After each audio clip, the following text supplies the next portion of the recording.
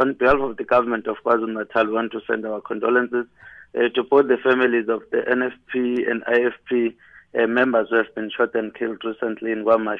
And to further say, the MEC for Community Safety and Liaison in KwaZulu-Natal, MEC Wilson Mkuno, is very shocked following the recent developments at the hostel. Yes, to answer your question, we are optimistic that political dialogue is the way to go. A day before yesterday, the MEC convened a meeting with all representatives of political parties who are much visible in the hostel, ANC, IFP and NFP.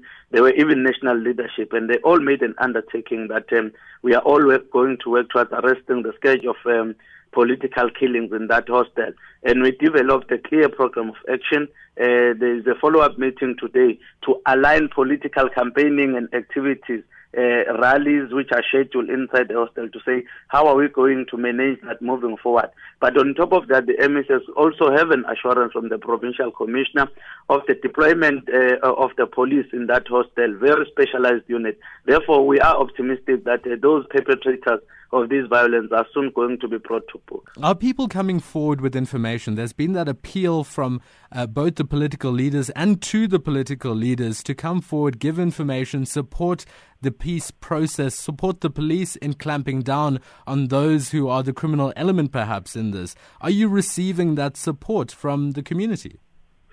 Well, we also want to add our voice in calling for the people to come forward, help the police, because they are on the ground.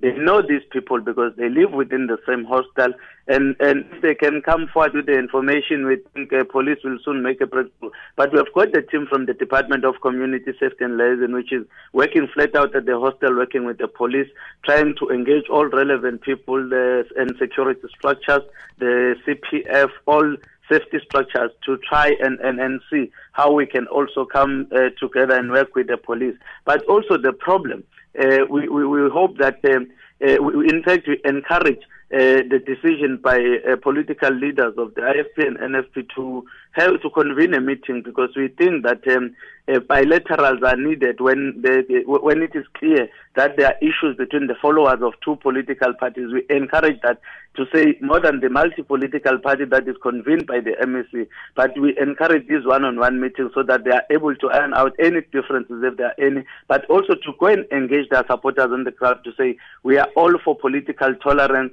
and this might disturb our preparations for the elections in the province, which we don't want to see. Therefore, as government, we support that, and we'll continue to make sure that we've got intervention programs to ensure that come elections on the 7th of May, there is conducive environment in that hostel to deliver a peaceful election.